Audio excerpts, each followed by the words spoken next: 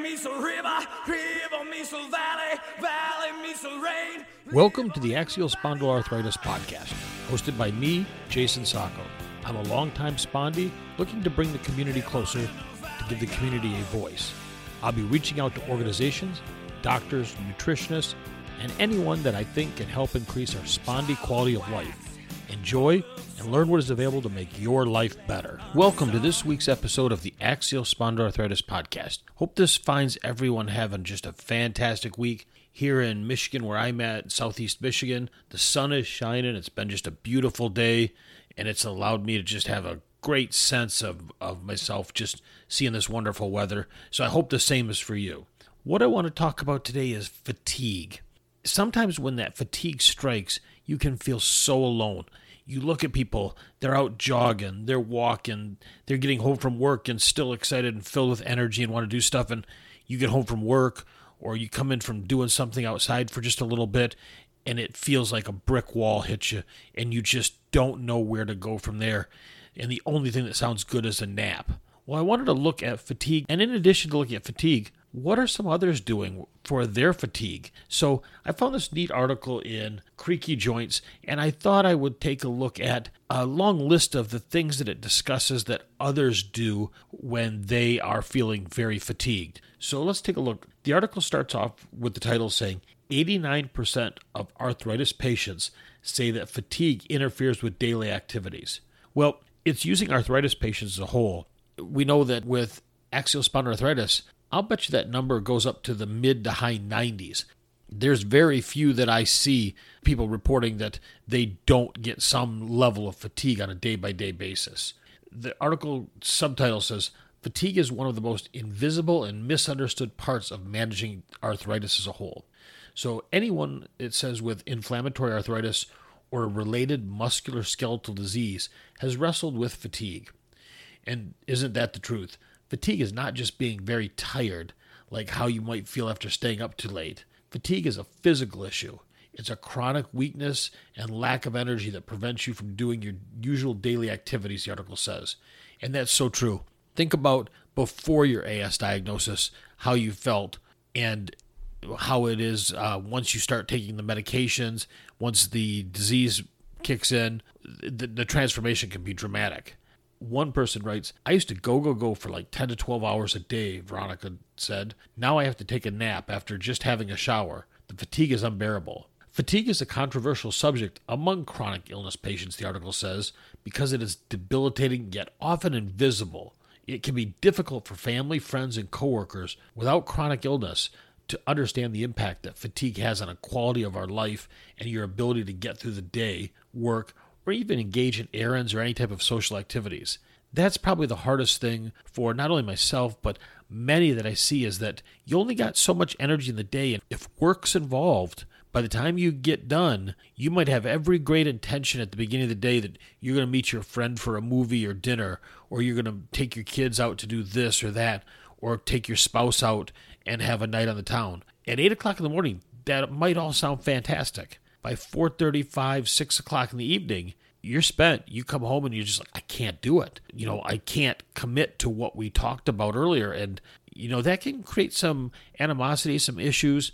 And so that's something that you've got to be acutely aware of and work with your doctors during their treatment plan as to any potential ways to fight that fatigue if you can. So they know that it's important to study fatigue and the impact on patients so doctors and researchers can better understand how to treat it, and for loved ones to provide empathy and support to patients living with the burdens of a daily fatigue. The article goes on to state that the author says, I wanted to understand how our community felt about this issue. So we asked Arthritis Power members in a recent community poll, does fatigue from your chronic disease prevent you from participating in your usual activities or engagements? Nearly 9 in 10 of the 983 respondents said it does. That's huge.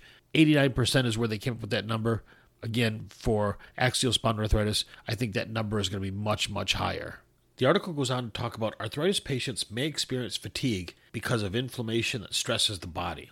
Chronic pain is also a big factor, since it often interferes with sleep, and a lack of sleep, in turn, can worsen pain. Well, that's really true.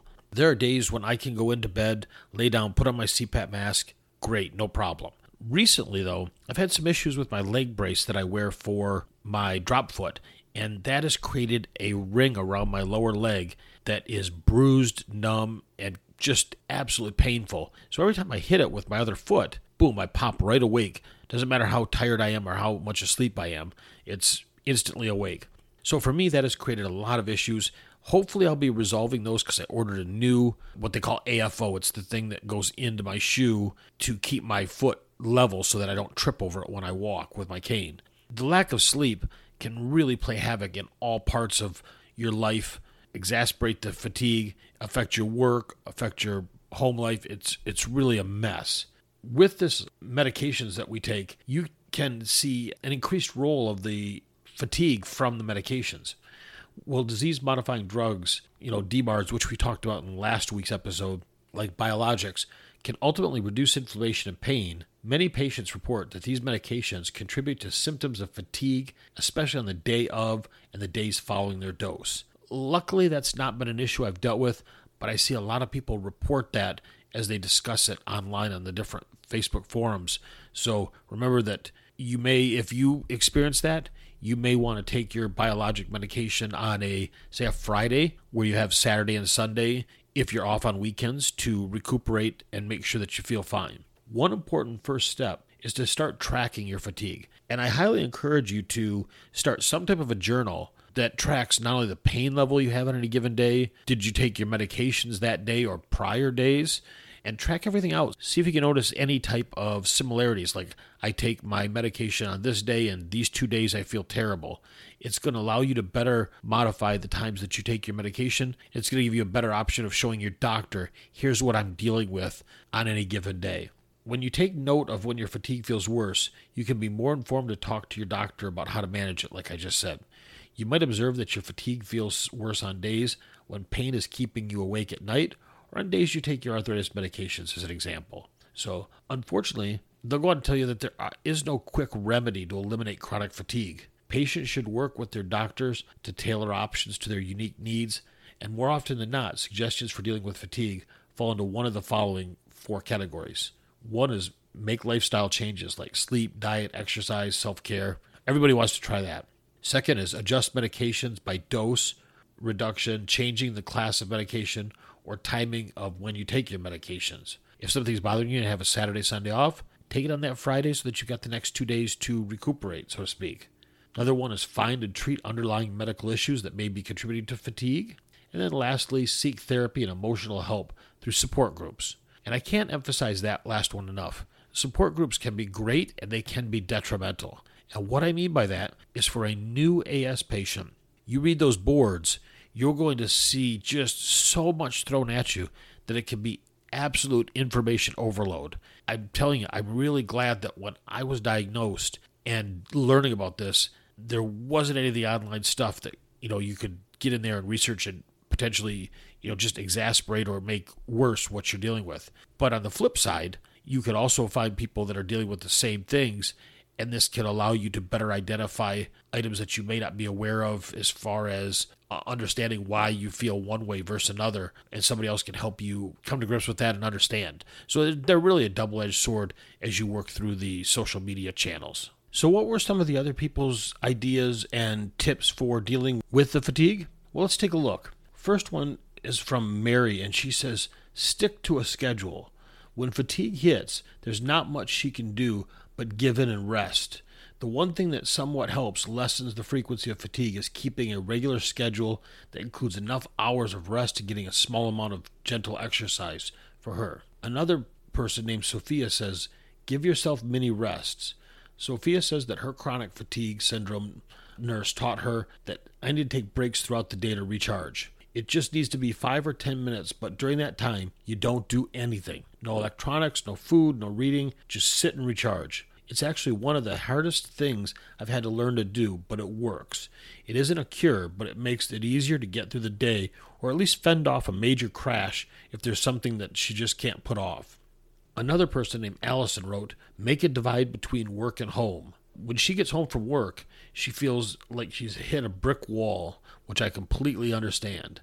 So napping on the sofa right when she gets home helps her get her energy levels back. Plus, She says she relaxes in a bath every night. She goes, I can't fight this. I just learn what I can do to adjust. Roz says, take advantage of a flexible work schedule if that's an option for you. She works from home and learned to arrange her workday to maximize her energy levels. She would work first thing in the morning, nap in the early afternoon, and then work again late in the afternoon. That's awesome that her employer gives her that flexible work schedule. Like many, mine doesn't. So I've had to come across my own options. One is a medication option for some increased energy. I don't take it on the weekends because I don't want to become completely used to it. So I only take it Monday through Friday when I go to work. Another person named Tracy wrote, know when napping isn't right for you. She says, well, many patients swear by napping to help managing fatigue. For some people, napping could actually make the problem worse. Tracy wrote, I won't rest or take a nap during the day. She says, I don't sleep at night and don't want to make this even worse. So when she feels fatigue, she tries to combat it by moving around. Fatigue, which just comes over her, she says, I can feel my eyes going, but feel powerless to stop it. That's why I have to move, she says. Another person wrote, take alone time. Fatigue can be a recipe for grumpiness, so feel free to opt out of plans and events in the spirit of your self-care. Jenny says, I don't allow myself to not people if I'm too tired. Alone time does wonder for me. You know, and I'm going to have a link to this article below.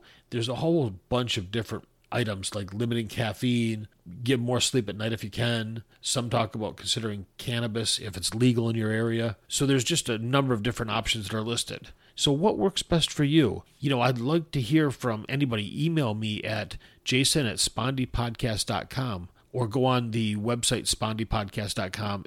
Contact us and leave me a note from there. What works for you? I'd like to share the tips in a future episode and find out, when you're having a real bad fatigue, do you take a nap? Do you take a bath? Take a hot shower? What works for you? What brings you back, so to speak, and gives you some of that needed energy for the remainder of the day?